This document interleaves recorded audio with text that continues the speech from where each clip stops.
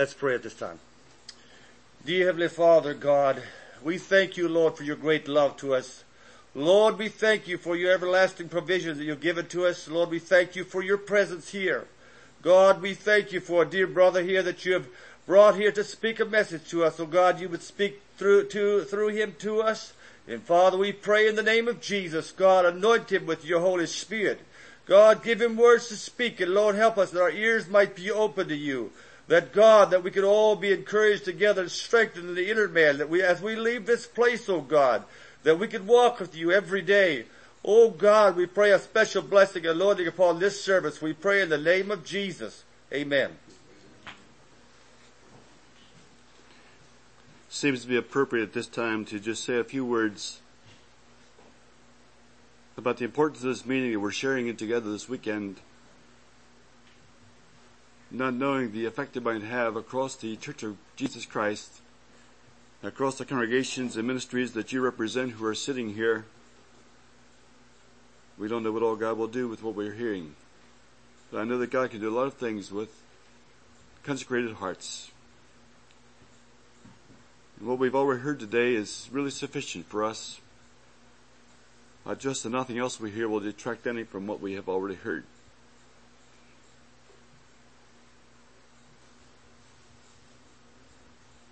You see, he has given us the ministry of reconciliation.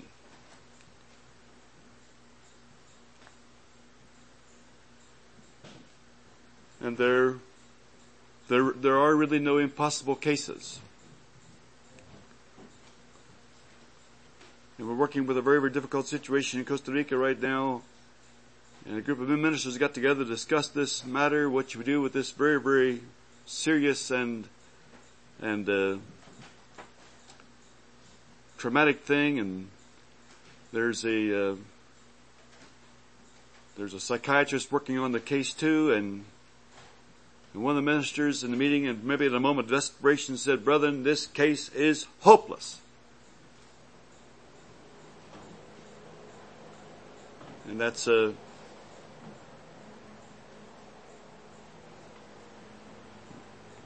is something that I refuse to believe.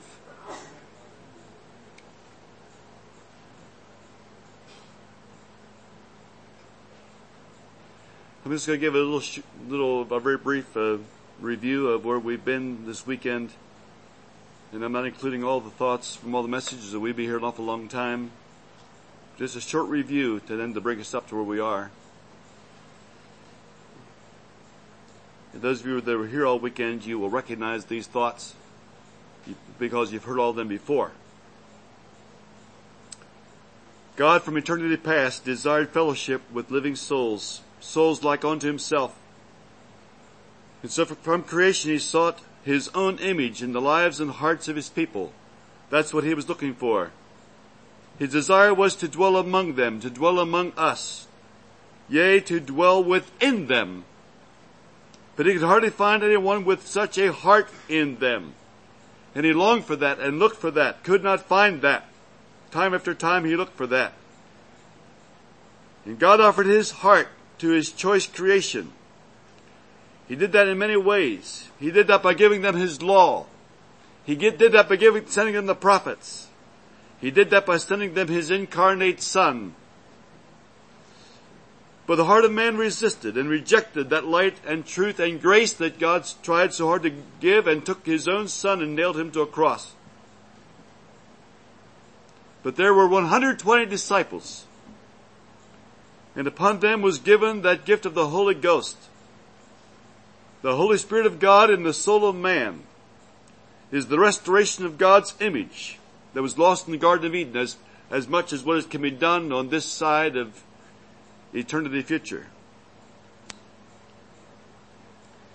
Yet we must still grow. And the Holy Spirit of God and the Holy Spirit, that refiner fire, still purifies and perfects us as we yield to his sanctifying work in our lives. And those who consecrate their lives and talents and time and assets to God find the Spirit-filled life to be a daily experience. Such ones walk with God. and unite with others of like heart to form local brotherhoods, where gifts and graces flow from heart to heart, that all may come to the stature of the fullness of Christ. This is the heart of God for His pilgrim kingdom people. I trust we were able to review these sessions and these times of prayer with those few introductory words.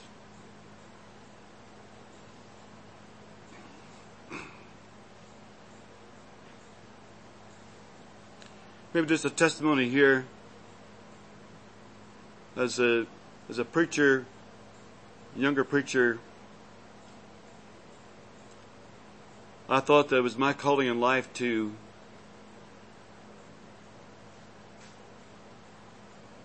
do things that nobody else was doing. We were part of a church that I considered to be very legalistic, and although very orderly, yet somehow or another something was distorting the message of the gospel as was coming out of that group of people. They're wonderful people. They're beautiful people. And I felt they needed revival, and I felt that God's going to change all that, and we're going to set this thing on fire, and souls are going to fall down, smitten, and we're going to see mighty works of God done.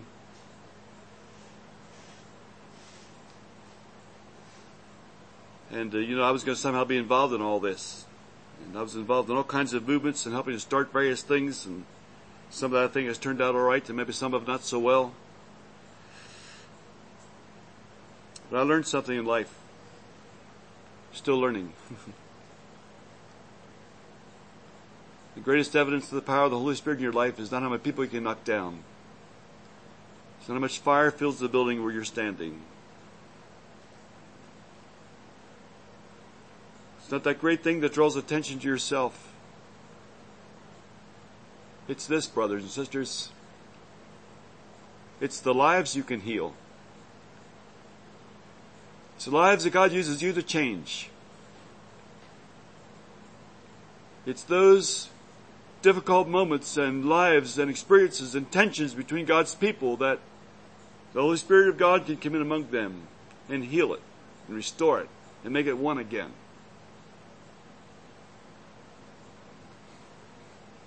And so what I say from now on comes out of that context. And if someone is a sword-swallowing preacher or a fire-breathing evangelist, that's okay with me. I want God to use them and what they feel God has called them to do. But some of us must walk through life with a horn of oil and drop that oil and drip that oil upon bleeding hearts. Now they have this title here, Grace Empowered Ministry. And they have a text there for us from Ephesians 4, and I want to introduce this theme. This morning we noticed the purpose of all this calling that we've noticed in this weekend, the purpose for all this infilling, the purpose for all this sanctifying work of God by His Spirit to form Christ in us. What is the purpose of all of that? Why this anointing of the Holy Ghost? Why this habitation of God through the Spirit? Why this abiding in the vine? Why this unceasing prayer? We didn't talk nearly as much about that this weekend as we should have. I would suggest that theme for some of your future meetings. Why this living by faith? Why did Christ offer us this abundant life? And as we think of those questions, we find the answer in the life and the ministry of our Lord Jesus Christ. And He had all of that I said. He experienced all that daily in His life. He went forth every day with that power upon Him. And why did He have that? Why did God give Him the gift of the Holy Spirit without measure? Why did He live in such close communion to the Father? Why those night-long prayers? Why that early morning appointment with His Father? Why that consecration? Why that yieldedness to His Father's will? Why that refusal to get wrapped up in this world and what this world could have entangled him with. Why did he refuse that?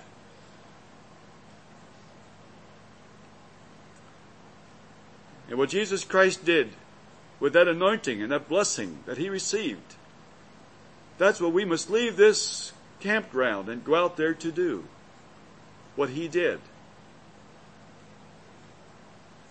And all this giftedness, and you want to be filled with the Holy Spirit, and you want to sense the presence of God, and you want to know that he's using your life, and you want to know that there's nothing between you and God, and you want to know that all is on the altar, and you want to know that you're completely available, and you want to know.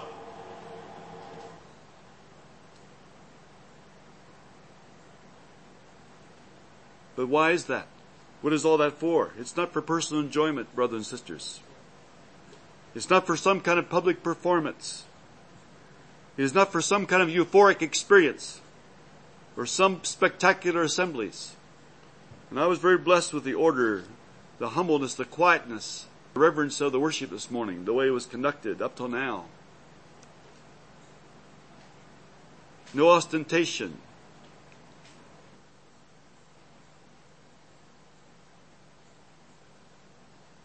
I saw something in this meeting several times that I've never seen in a meeting in my life. I've seen it several times this weekend. I've seen worship leaders up here pouring their hearts into what they were doing. And when their part of the service was over, you could not find them because they had melted into the assembly and got lost into the assembly before that part came to an end. I thought, so beautiful is that. So beautiful is that attitude. So beautiful is that position. So beautiful is that example. It's not about who is doing it. It's not about who's up front here.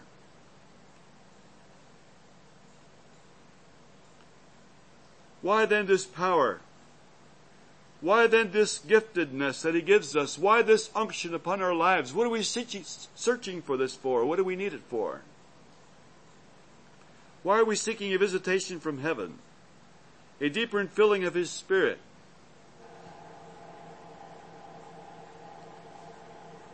Why do we desire to more clearly know his heart? To more fully do his will? Why do we desire to learn of his meekness and his love? Is all this for me this morning, for you and I? Is it a quest to become bigger, more noticed, more used? What is it for? Or is it a desire to truly become smaller?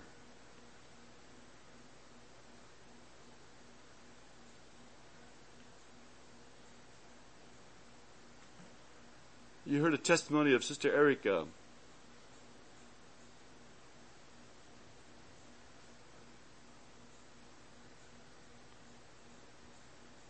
I'd like to just hold a little example before you this morning.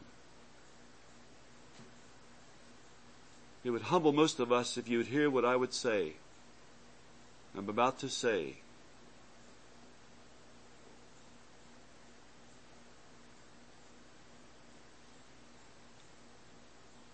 Did you ever see somebody that used to be so big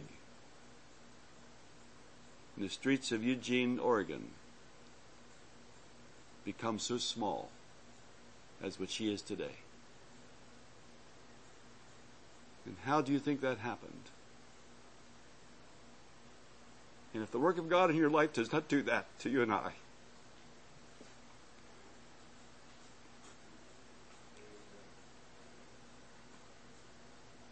then it was something else that was happening in us. It was something we were well able to do. But when Christ gets in there and does this work,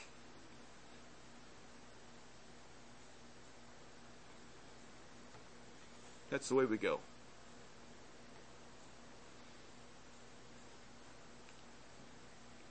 And so I want to ask you what you expect to be the result in your life of this intense seeking, of this hunger and thirst. I'd like this last message this morning to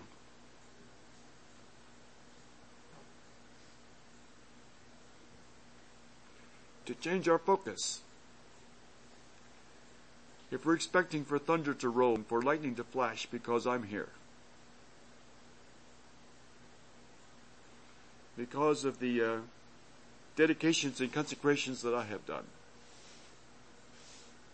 because of my fastings and prayings, I want to ask you something. You're expecting this weekend to lead you to the cross. Are you expecting these beautiful hymns, these testimonies, and these hymns that have been sung for us by God's choice children, to whom He's given special songs, and to help us understand Him and to unite our hearts together in worship? Do you expect all of this to lead us to the cross? Are you prepared as you leave here to say, not my will, but thine be done? Are you prepared to lose everything you have?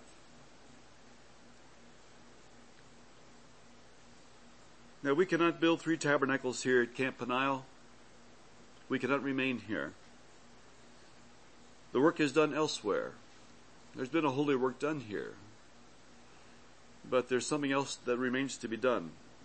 And like Abraham Lincoln said, we cannot hallow this ground. Hallow this ground. We are called to the ministry. Each one of us is called to a ministry. It's not the ordained people. It's every one of us is called to ministry. Let's read this passage of Scripture in Ephesians chapter 4. They asked me to read verses 3 through 12, but I need to read verses 3 through 13.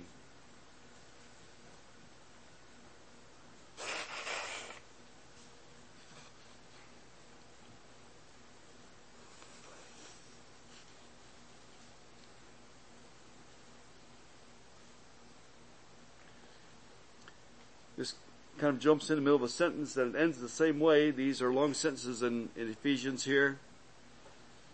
And so we start off by saying in verse 3, endeavoring to keep the unity of the Spirit and the bond of peace. There is one body and one Spirit, even as you are called in one hope of your calling, one Lord, one faith, one baptism, one God and Father of all, who is above all and through all and in you all. Why are we not one then? But unto every one of us is given grace according to the measure of the gift of Christ. Wherefore he saith, when he ascended up on high, he led captivity captive and gave gifts unto men.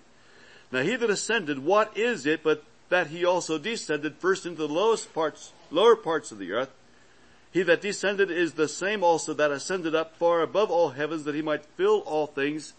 And he gave some apostles and some prophets and some evangelists and some pastors and teachers for the perfecting of the saints, for the work of the ministry, for the edifying of the body of Christ, till we all come in the unity of the faith and of the knowledge of the Son of God, unto a perfect man, into the measure of the stature of the fullness of Christ. Now Ephesians is the Magna Charta of fullness. And 3 times in the first chapter, he says that we would be to the praise of his glory. And said that 3 times, the first time after giving us introduction to what God the Father has done for us, and then Christ the Son and the Holy Spirit in our lives, he ended each one of those 3 introductions to the trifold God, nature of God, with that we should be to the praise of his glory. And then in chapter 3, and you memorized these verses, and they were quoted yesterday. In verse 19 it says, to know the love of Christ which passeth knowledge, that ye might be filled with all the fullness of God. Be filled with the fullness of God. In this 13th verse that I just read, it says, till we all come to the unity of the faith and to the knowledge of the Son of God, unto a perfect man, unto the measure of the stature of the fullness of Christ. In chapter 5 verse 18 says, and be not drunk with wine, where is excess, but be filled with the Spirit. This is the book of fullness, the book of Ephesians. It is the in life Christ, as it can be daily lived, as lived in the body of Christ, called in this book the church. It is a living union. The church is a living union unlike any other society or any other social structure. And I know what Rotary International is. I'm acquainted with Lions Club. I've attended those meetings. I know what Modern Music Masters is all about. I was invited to join the Royal Order of Freemasonry. Not very many people are invited to join that. There are all kinds of brotherhoods out there that use those names. Odd fellows. But there's nothing like the church.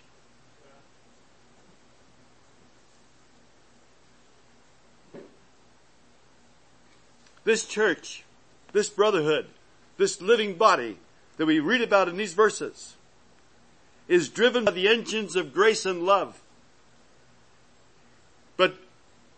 But it does all that it does in the spirit of meekness and gentleness. That doesn't mean the preacher does not raise his voice sometimes. That does not mean that we do not give clear rebukes at times. Jesus did. He did all of his things in the spirit of meekness and gentleness, but he was very straightforward at times. And I learned this many years ago that what we do is not nearly as important as the spirit with which we do it. So we find here the body of Christ involved in ministry. Grace-empowered ministry. And I see I should have brought something with me to this platform that I forgot to bring along.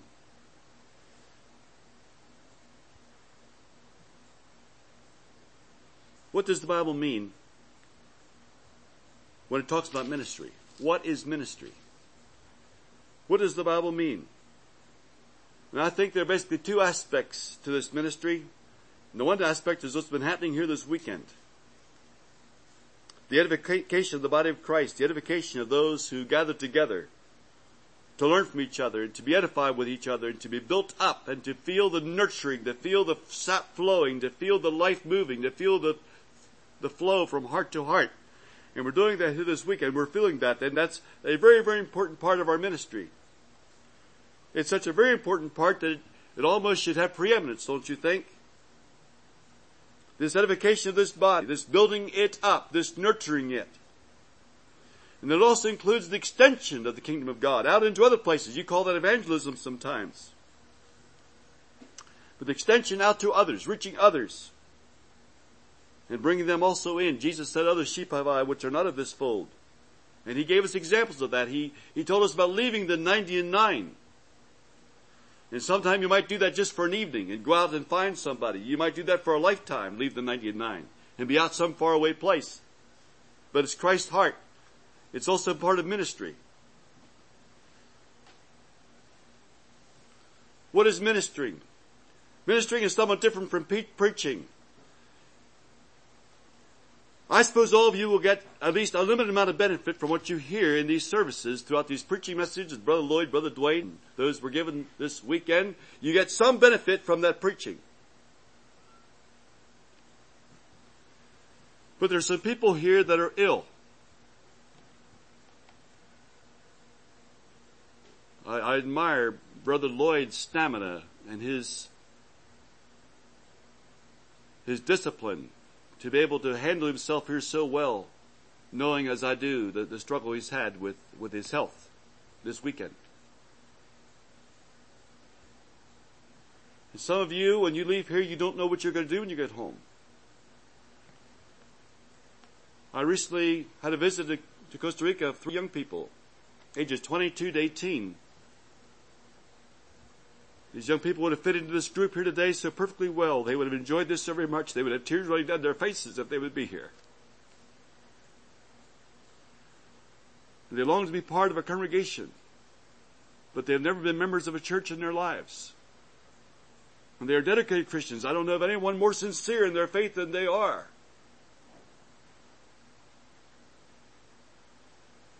And they visited us for a couple of days, and then they said, could we spend some time with you alone? And so we spent some time together, and then the tears came out, and then the story came out.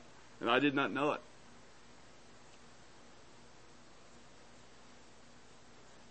And they could hear 100 sermons, but in their hearts there's a great need. In their hearts there's an emptiness. In their hearts there's something that's not working.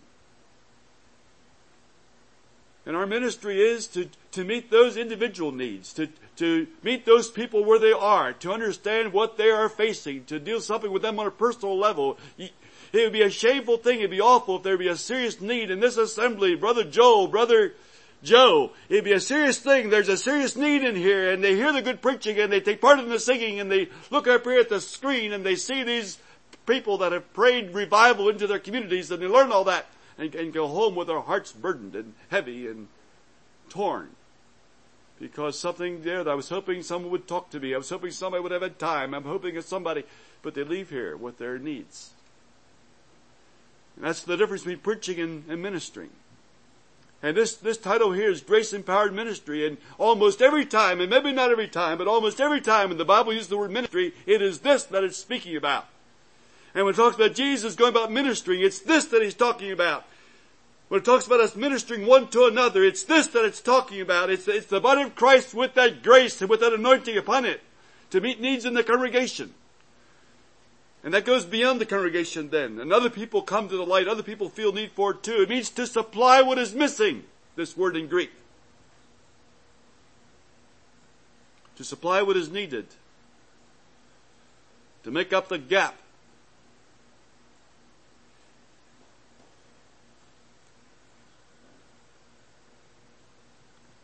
And so that's what we're doing. We're ministering one to another.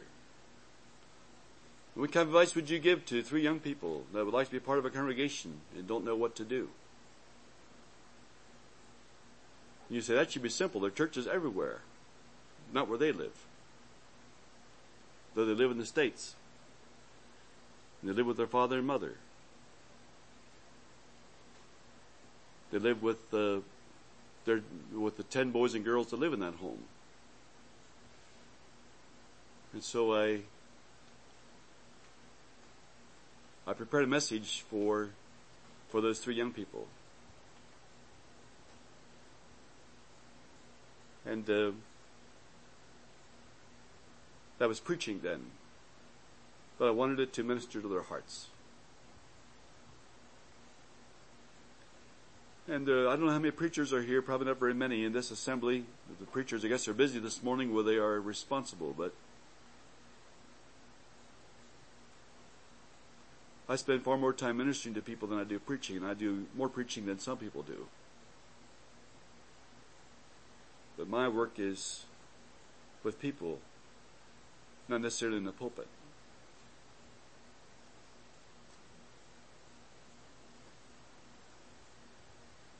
So I want you to understand what ministering is. And that's a very lowly work.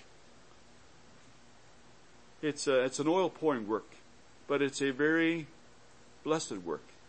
And I don't know how you get closer to the heart of Jesus, the heart of God, that when you're meeting someone's needs, they're homeless and they're hopeless and they're lonely and they don't know what to do. They're facing all kinds of things. Emotional problems and financial problems and division in the homes and deep sin in the life, and they don't know how to get free from it.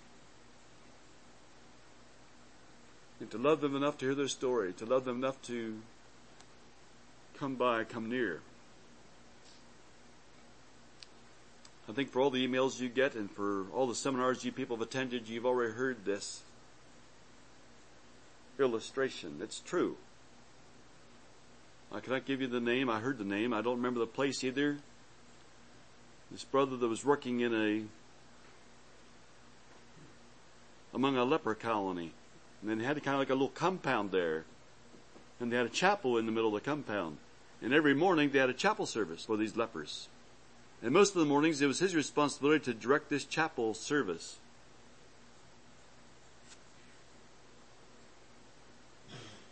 And morning after morning as he came to that chapel, he would stand in front of those lepers and he would say, I greet you this morning, fellow Christians. I greet you this morning, fellow Christians. And he was identifying with them. As he did that, he was identifying with them as fellow Christians. One morning he was preparing his breakfast, and he had some hot water there. I don't know if he was going to make his coffee or his tea. or he was making oatmeal, and he slipped. And this hot water poured down over his feet. And he could not feel it. He didn't feel the hot water.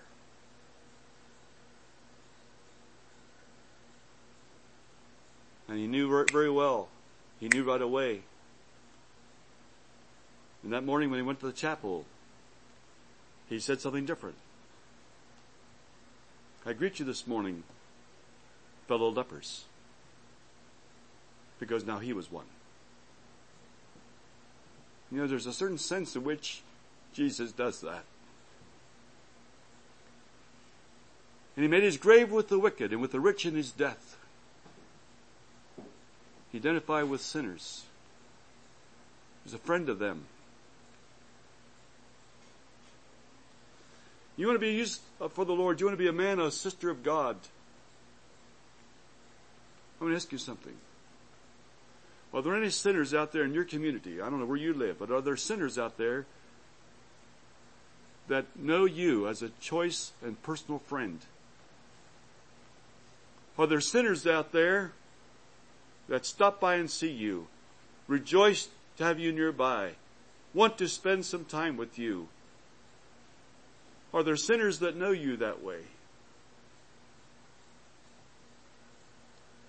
And see, this is ministry. And so we come away rapidly from this 747 flying. I think of that as the second wealthiest man in the world came to Costa Rica from Saudi Arabia.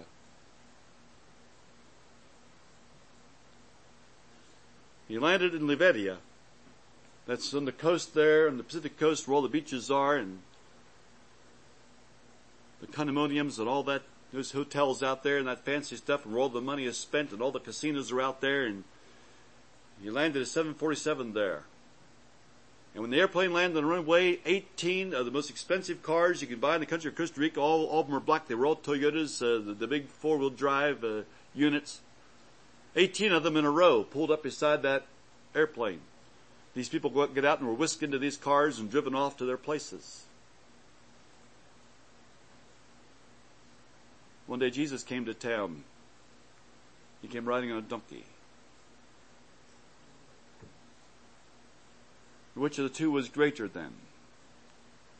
And we want to get away from this idea that it's way up here.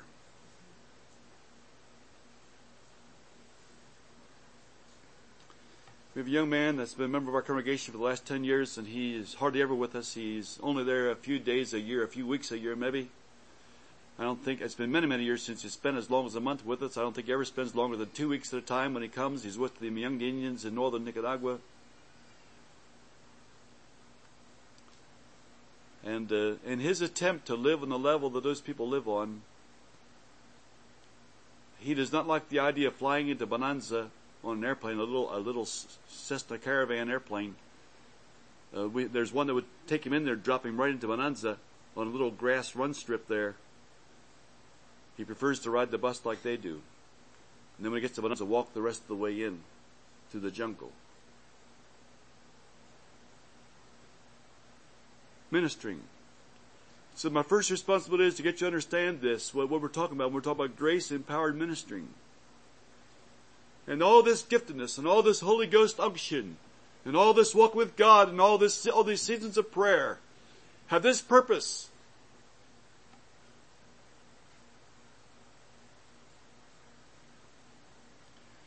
So that we have to give to him that needeth. So though we have not silver and gold, such as we have, we give unto you. And if we don't have it, we can't give it. And if we don't have it, we have to get it. And this is the way we get it. And so we get it so we can give it. And if this weekend is the time when you received it and you felt that the Lord in some new way refreshed you and refilled you, then out there is where we give it. That's what this is for. Now, we had already said, and we read it clearly in this passage, and this title takes it for granted, that this grace-empowered ministry is not something that only I do myself. It's not just what I'm responsible to do or what you are responsible to do, but it's what the church does. And so we notice in this passage especially that we've been assigned to study this morning that effective ministry results from the unity of the Spirit. Verse 3. Endeavoring to keep the unity of the Spirit in the bond of peace. And this thing does not work if I am at odds with my brother. This does not work if I cannot appreciate my brother. This does not work if I'm among God's people and somehow I remain apart and find my own little group of Jewish people over here, and so we sit and eat over here together at our table. These are where the Jews are over here at our table. This works as we're together. And one of the things that Brother Joel and Brother Joe and Brother Ken have to achieve in this meeting, listen, Brother Joel, I don't know where you're sitting right there. One of the things you must achieve in this meeting is you have people coming in from all over. And you need to spend a sufficient time to get all of our hearts into one. Because what God does while He's here, He does better. He does it most effectively when we are one. And when there's not this, and why does she look like that, and where do they come from, and what is this all about?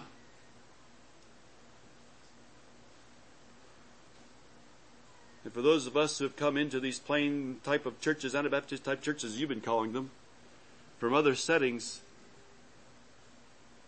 I remember those first days. I remember it's like one time I came into one of those Anabaptist type churches, and I was not quite where Brother Matthew was, but maybe not as far away from that as I should have been. And my girlfriend and I came in, we sat in the back bench on this side over here, and the ladies sat on that side, the men all sat on this side, we sat on the wrong side, we sat on the men's side. Sat on the back bench. And I don't know what we were doing there, because it was not my habit to go to church at that time. But I took my girlfriend on that particular visit to a church service. And we sat there, and the heads turned around and stared back there. There was my wife dressed the way she was dressed. I guess she did not fit in that church. But dear people, do we have the grace to believe? Grace to believe. Grace and power. Do we have the grace to believe that God might be doing something in those people's lives? There might be a reason why they're in here. And shouldn't they feel their acceptance there? Shouldn't they feel that they're worth something here? Shouldn't they feel that they belong here? Can we do something to include them?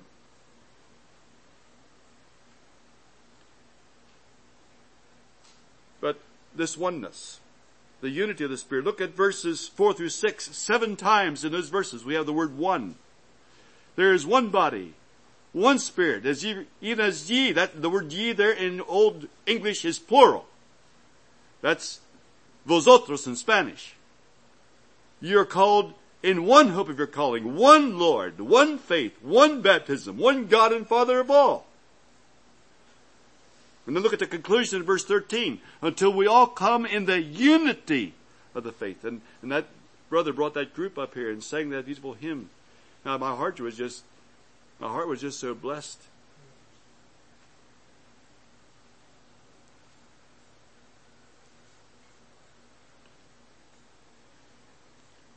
Is that the brother there?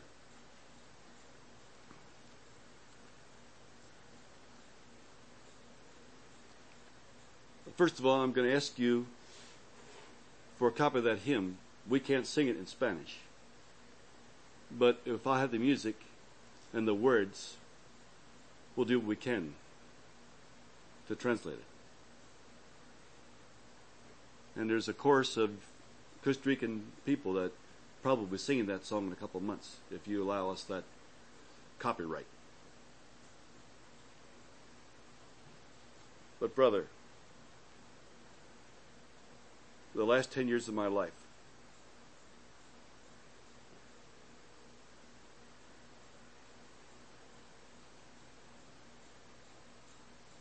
has been somewhat maybe dedicated to the uniting together of God's divided people, working with one congregation after another.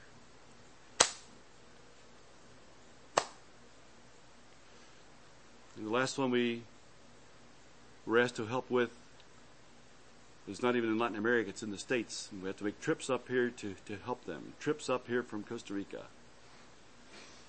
And congregation divided, and some of the ministers went with this group and some with that group, and they started holding separate services. That's how far they were when we were finally called into the situation. Half the families here, half the families here, meeting apart.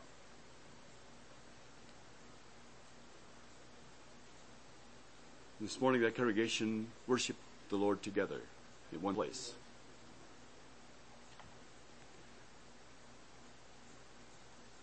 And how did we get to this place? Do we all come in the unity of the faith? Unity, maturity, the fullness of Christ. And this is the heart of God. And we heard about it. I'm not going to read it back there in John 17. It's on my notes to read it, but I'm not going to. We heard it in the song. It's the heart of God that we be one as they are. So the world might know, Jesus said it 2 times in those verses, in his prayer in John 17. That the world would know. How the world going to find out?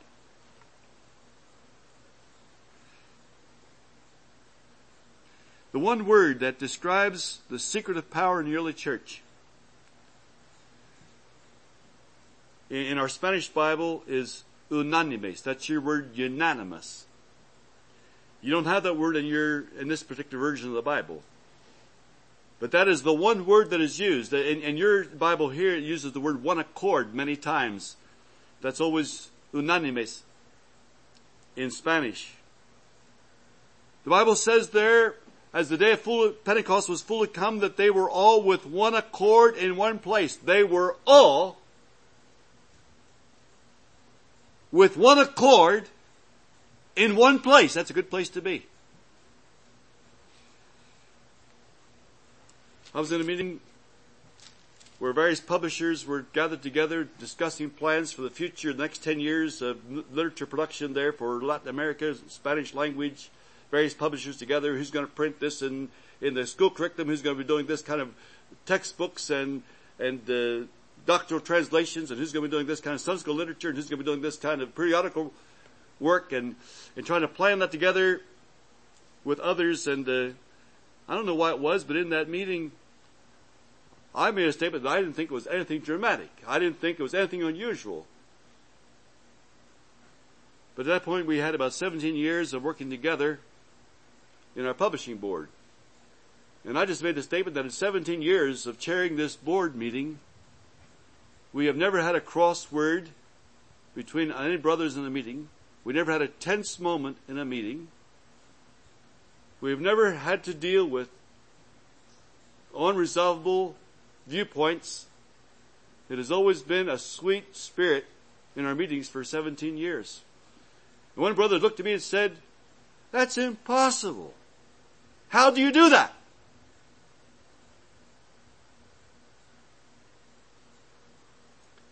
Well, brothers, it's something we can agree to do.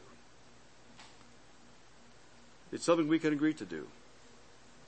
And I want to tell us this morning that if we cannot do that, if that's not the way our relationships are, it's because somebody is too big. And I think it's good to be suspicious and take for granted that somebody is probably I. Let's go to Romans 15.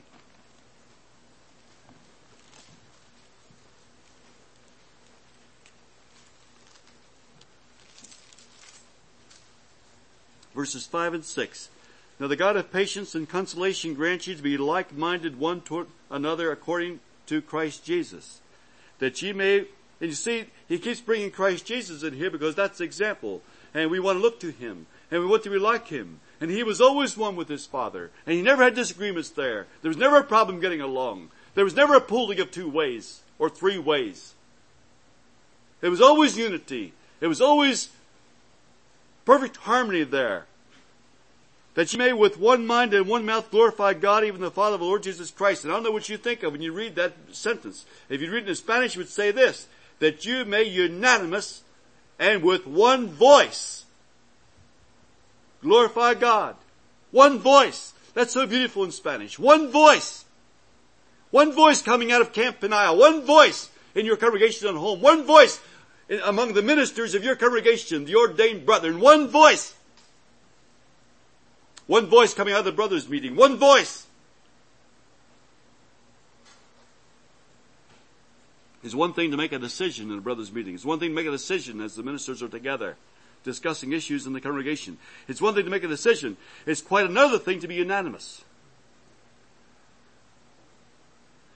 This is not a parliamentary procedure. It's not some kind of democratic process. But rather the goal is to be one at heart. Our hearts are one on this. We recently had a situation happen in one of our congregations. It's kind of unusual, but I was at the door at the back before the service started. The young man said to me, "May I say a few words to the congregation this evening? Sometimes just grant me a little time. Is that okay?" I said, "Sure." And so when I had time for that, I said, "Brother, why don't you just come up front here? Why don't you just come up to the pulpit? You have something that's important to say. Why don't you just say it from up here? You come up front here." And he said, "My wife and I feel called to another work in another country." And this brother was scared. This brother was thinking, and I don't know what we did to give him this impression. It must be something we had done, and we take the responsibility for that. He felt that we would not support them in that. He felt that he was under the impression when he came up front here that we would reject that sense of call in his life. He said, I don't know what you want to do with this, but if we have to drop our membership in this church in order to do that, we'll do it. I could tell that something was very serious going on there. And we had 3 congregational meetings. And the time we were finished with that took a while. Everything was one. It's fine. We will bless you. We will encourage you. Here's what we offer to do with you as you go. Do for you as you go. We'll do this before you leave. We're willing to do this after you go. We will do this. And if this doesn't suit you real well, if this would work better, we're willing to do that. And we gave 4 different options of ways that we'd be willing to relate to them as they need to be going. He said, "I can't believe this. I just can't believe the church is responding like this. I just can't believe this." But you see, we need to talk these things over and discuss them enough and be clear enough until we're one of heart about this matter, not just agree to make a decision on something. 5 in favor, 3 against. Agreed. Acts chapter 4. I need to show you this. It's the secret in the early church. It's a secret in any church. It's a secret in any ministry. It's a secret in any work that you're doing, where you are right now in your life. As you relate to your school board, as you're a teacher, in the home, the husband and wife dealing with the children. It's the secret. Verses 31 and 32. This is Acts 4, 31 and 32. It says here, "And when they had prayed, the place was shaken where they were assembled together, and they were filled with the Holy Ghost, and they spake the word of God with boldness, and the multitude of them that believed were of one heart and of one soul." And it tells you how they fleshed that out in even economic matters there. Now, how is one voice possible? Well, the self-same Spirit of Christ is given to each one of us. The same baptism of the Holy Ghost and fire, the same abiding, the same inspired word in each one of us. How can we be so divided and disagreed and discordant when we all partake of the same bread and wine? Division is sin that prevents and destroys grace-empowered ministry. It's the opposite of grace-empowered ministry. Why would I choose to set at naught my brother? Why do I sense no need of him? Because I'm too big.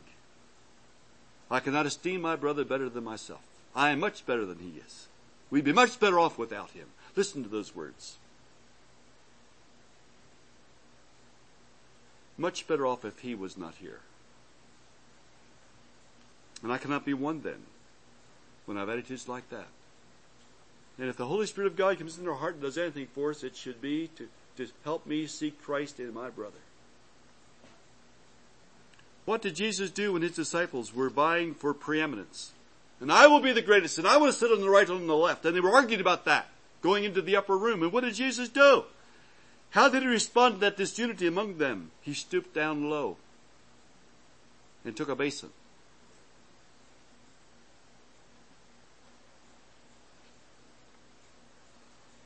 And if there's disunity in your church, and you're a pastor this morning, I would urge you to take that first step and be the first one to go down. Be the first one to break your heart. Be the first one to say, I must have done something wrong. Be the first one to open yourself to the brethren and say, what is it that you see? And grace will start there. See, grace is a flowing thing. Grace is like electricity.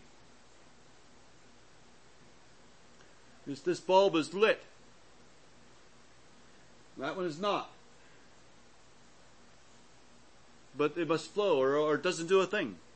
And there's no energy here. There's no power here. There's no dynamic. There's no engines running. There's no motors turning until the current is flowing. And grace is like that. As soon as we stop grace, then there's no grace-empowered ministry. And bigness stops grace. But as soon as humility comes and meekness and brokenness, there's an opportunity for grace to flow. How do we minister one to another? Verses 7 through 13 talk about that in this chapter. Ephesians chapter 4. Well, we have received grace. It tells us that here. We have received a certain amount of giftedness. The brother last night called it enablement. What Christ has chosen to give us. Each of us has received that. None of us the same. God has a purpose in that. Each of us are different, but we complement each other. But each one of us has received it. And this brother that I'm despising, this brother that I'm ready to divide from and form my own group over somewhere else, this brother I can't stand, this brother I can't get along with, so I'm going to stop meeting him or greeting him. This brother has something in his life that I need Christ put it there, but I can't see it. God has a purpose in making each one of us different. If you just think about, well, we have twins in our congregation at home. And they're about the same size, they look very much alike. If you look at them, you would not know that which one is Ashley and which one is Amber. You probably couldn't tell. But those girls are very, very different. And I'm not around them very often. The one very much, the other one hardly ever. She lives in another country. But I know how different those girls are. And they're identical twins, but they're different. You read in your Bible about that little family lived together, Mary, Martha, and Lazarus. You see how different Mary was from Martha. Very, very different. And God made it that way. And they got a fuss among themselves. They had a problem among themselves. Jesus, correct her. Look what she's doing. Doesn't she understand? We're different, but there's a reason for that. And our differences cause division that they should not cause. I beseech Eutyche and Syntyche that they be of the same mind in the Lord. The only word of reprehension in the whole letter of Philippians is found in chapter 4, verse 2.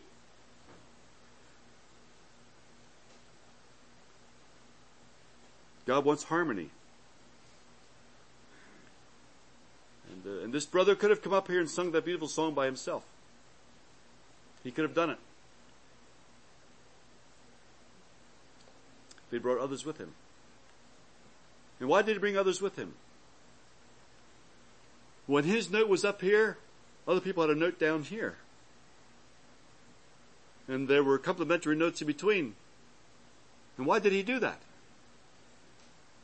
And they're beautiful chords. And we're called upon as a church to symphony together. That's what Greek says. To symphony together. And you see, that's how we minister. It's a beautiful thing when we have a need in the church. And all of us come to that problem, come to the meeting with our understanding of what might be wrong and how we think maybe we could fix it. But we ought to be quiet enough to listen to what somebody else has to say. And so our gift is made available to the body, this is saying here. These gifts that he gives to men as he ascended up on high, these gifts are given to the church, and we share. Those gifts are you and I. Those gifts are what God has done in here. Those gifts are people. Those gifts are his work in our hearts. Those gifts are his taking this uniqueness and the personality that we have that no one else has. I'll never preach like Lloyd Troyer preaches, nor Dwayne Eby. That is not my calling. Each one of us has a different personality. And God gives us a place in the church where that personality can shine. God wants that to shine in the lives of all of our dear people in the church. And that's when we really can minister, when that is happening. What is my gift? I'm not sure.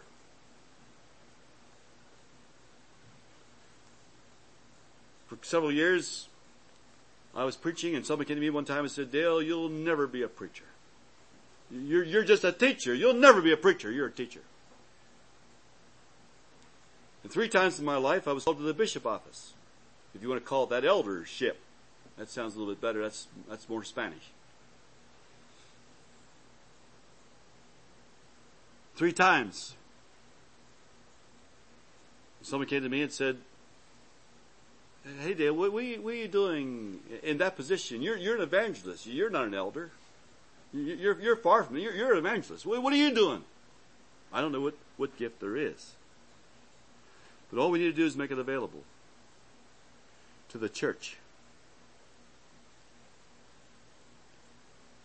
There are gifts that move us and stretch us and challenge us, the prophetic kind. There are others that feed us and pour out oil and protect us and nurture us. And sometimes there's a prophetic word. I don't know if I should say this or not. We just had experience last week in Costa Rica that I started to tremble when the brother was speaking. I could not believe what I was hearing. I don't know if I should tell you this story. But it gives you an idea of what Grace Empowered Ministry is about. And what we're called upon to do. And this is on the more prophetic line. See, we were interviewing a family that has interest in one of our projects in Peru. And we have stringent qualifications for people that go there. We offer you no money if you go. You have to agree that you will live completely by faith if you go. And there are a lot of things like that.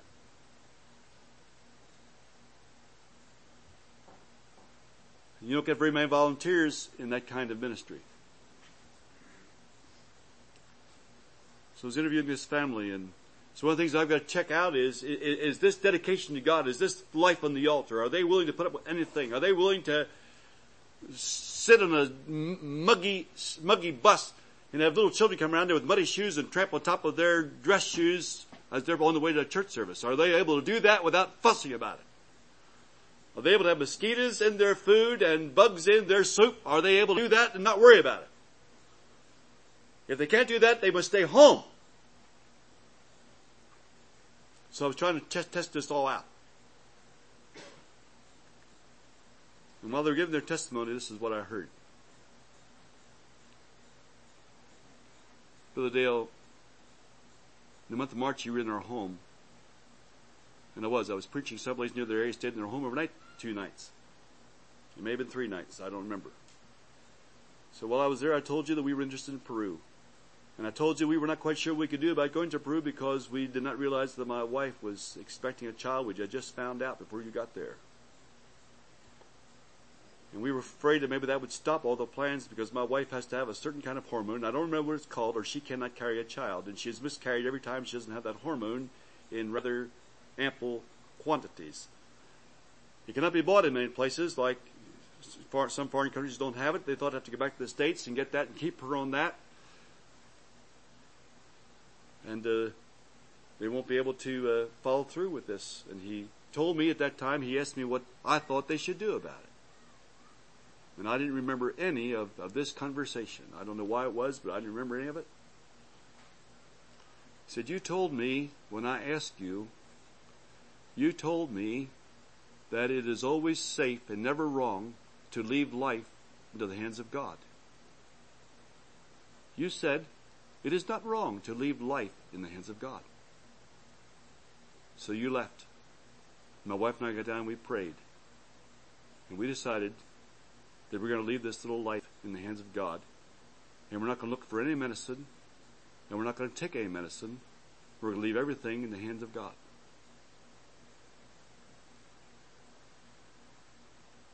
And now, Brother Dale, she is 6 months. And I live every day with a miracle. Because it's impossible for her to have this baby. And I think we're ready to go to Peru. I said to the wife, dear sister, how do you feel? She said, my baby is fine. I said, go to Peru then. That was a prophetic word. And they took that as from the Lord.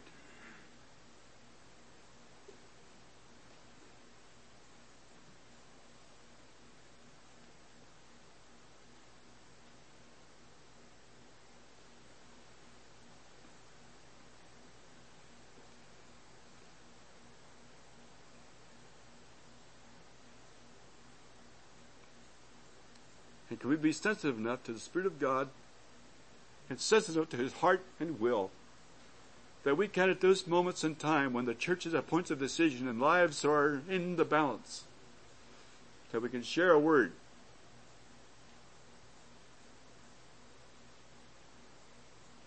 and God stands behind it.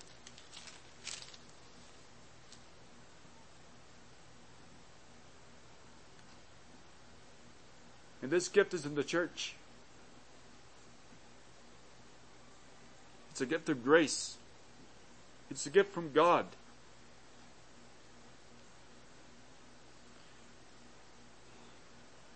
Well, we can spend a lot of time here.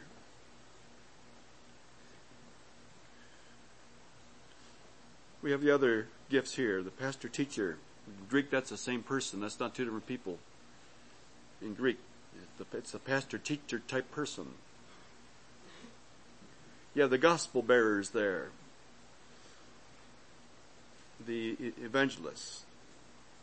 You have the apostles, the sent ones, and not in the sense of the word that they're writing scripture. That's not the apostolic office. It's those who are sent, representing another. That's what the word apostle means. One sent out, representing another. And we've sent out quite a few people like that. In our work,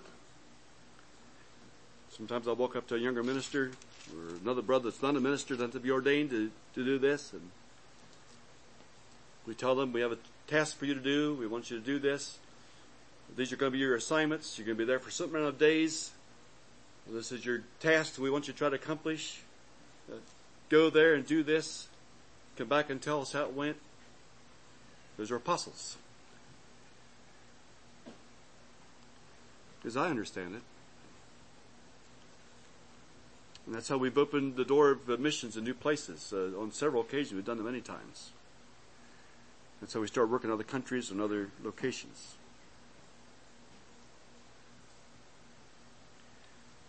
And this function together, ministering together, is corporate. It's not merely a charismatic personality ministry. It's a church ministry. It's a brotherhood ministry. It's something we all do together, this grace-empowered ministry. And may I just show you, we're going to soon close here in 1 Peter chapter 4. Would you please turn here and read verses 10 and 11. 1 Peter 4:10, as every man hath received the gift, even so minister the same one to another, as good stewards of the manifold grace of God. If any man speak, let him speak as the oracles of God. If any man minister, let him do it as of the ability which God giveth, that God in all things may be glorified through Jesus Christ, who be praised and dominion forever and ever. Amen. Good stewards of the manifold grace of God. Minister the same that way, one to another. Bless your brother. Give life to your brother. Meet the need of your brother. It's the body that is ministering. Just like this whole assembly has ministered to me. I was sitting here last night and the Rubio family came up front here, sang a hymn. There were other beautiful hymns sung too, but they had no idea what that hymn that they sang meant to me. They have no idea what I faced where I live. They have no idea of the difficulties with which we made this trip to Camp Peniel this weekend.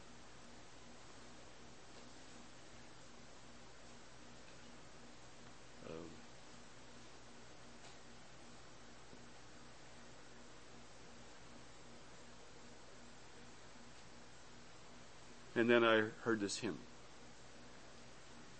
And I have this practice when I walk into an assembly, whether it's our local congregations at home or whether it's a Bible conference, whatever it is. I have this practice. When I know I'm going in there, I'm listening and waiting for something. Throughout the whole meeting, I'm waiting for something. I'm waiting for God to touch my heart with something He has me there for. And has there for me. and I wait. And I have many things, but that's that hymn last night. And that's how we minister to one another. Verse 15, we minister to one another, this is in Ephesians 4, as we speak the truth in love, one to another. We speak the truth in love. We speak the truth to heal, not to harm. We speak the truth to the brother to improve the brother, not to weaken and destable and derail and destroy him. When we speak the truth in love, we're never threatened by the person we are trying to minister to that we're helping. And when I'm threatened by a brother, threatened by a sister in the church, threatened by someone, threatened by this new upstart, this new shoot springing out here, then there's no love there. And I cannot minister grace. I only do damage. I cannot minister grace to a person if I feel threatened while I'm doing it. Verse 16. From whom the whole body fitly joined together and compacted by that which every joint supplieth according to the effectual working in the measure of every part, maketh increase of the body unto the edifying of itself in love. And this verse, among other things, teaches us that we receive from Christ what we minister. Just like the servers did at the wedding at Cana of Galilee. They went and received that. And what they received, they came and poured out. And as long as they had food, they could give it. As long as they had the refreshment there and the wine, they could give it. But when it wasn't there, they couldn't give it. And they only could give what they had received. If I don't receive it, I can't give it. And we received of the Lord what we have. So we must wait before Him until we have received that choice gift that will serve others, that will minister to others, that will bless others. And that requires prayer. That requires soul searching. And when there's a special need comes up, I like to spend enough time in prayer so that I heard God say, take this to that brother. Some word of scripture, some thought, direct my work, inspire my thoughts is a line of a hymn I often sing. Put it in my heart, dear God, what I should say, what we should do. And then when you receive, go and give it. And give it in the spirit of the spirit of the white apron. Do you know what the spirit of the white apron is? That's not Freemasonry. They wear white aprons too, but Jesus wore a white apron. The Bible says in 1 Peter 5, be clothed with humility. That is, wear a white apron. The servant, the slave in the household always wore a white apron. And all that they did with that white apron as they served and wiped up things and held onto the hot handles, and all that they did was using that white apron, a symbol of service, of servanthood, of slavery. And all you do, be clothed that way. Have that white apron on as you do it. You go to a brother to correct him, to help him, to minister to him. There's a need in his life. There's a need between him and his wife. You must go minister to it. White apron on before you go. In that spirit, do it. With a servant's heart. With humility of mind. Jesus said, I didn't come to be ministered unto, but to minister, to give my life a ransom for many. I became the lowest. The lowest is the greatest of all, Jesus said. Under the Spirit's control. Under the Spirit's control, where there's always predictable results. No anger in the meeting. No lashing out with the tongue at a needy person. Where there's a predictable result. Where the people that know you as pastor, know you as daddy in the home, know you as school teacher in the classroom, they know you. They can predict how you will respond because your life is predictable. This is grace-empowered ministry. It's by grace then. It's not by letting it go and letting each person do their own thing and everyone have their feel good, be yourself individualist. That's not grace. It's not legalism. It's not asserting authoritarianism. It's not being this heavy-handed, I'm in charge around here attitude. It's by grace. It's by pastoring. It's by patiently holding forth the word of life. An atmosphere of acceptance and trust. And I have learned that it is proper to invest confidence in people where I might have to take the risk to do it. But that very investment of confidence gives them courage to be faithful, to be trustworthy. And it's one of the things we use in grace-empowered ministry, to invest confidence in people that otherwise would not be worthy of it. But you say, I believe that you will do this. I think it'll be just fine. I'd like to see you do that. Invest that confidence. That's what Jesus did. Grace is life-changing. And there's a verse that God has kind of impressed me with. As you think about grace-empowered ministry in your churches and communities and families and the needs where you are, it says here, if any man see his brother sin, a sin which is not unto death, he shall ask, and he shall give him life for them that sin not unto death. And I believe we can ask for life for our brothers and sisters, and God will give us that life. And we must believe that. Now I want to end here this morning in John chapter 20. Would you please turn there? And these few verses will wrap up the whole weekend, I think. And these will be our closing thoughts. We have here the heart of God. We have here our mission. We have here the grace by which we do what God is giving us to do as we leave here. It says these words in verses 21 and 22. Then said Jesus to them again, Peace be unto you. As my Father hath sent me, even so send I you. And when he had said this, he breathed on them and saith unto them, Receive ye the Holy Ghost. Because without that, of course, we never can do it.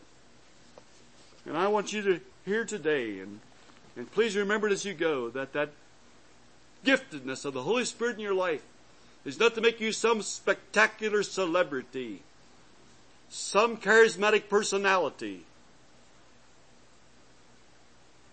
It is to give you that horn of oil and that gift of grace whereby you can do the work that Jesus left us here to do.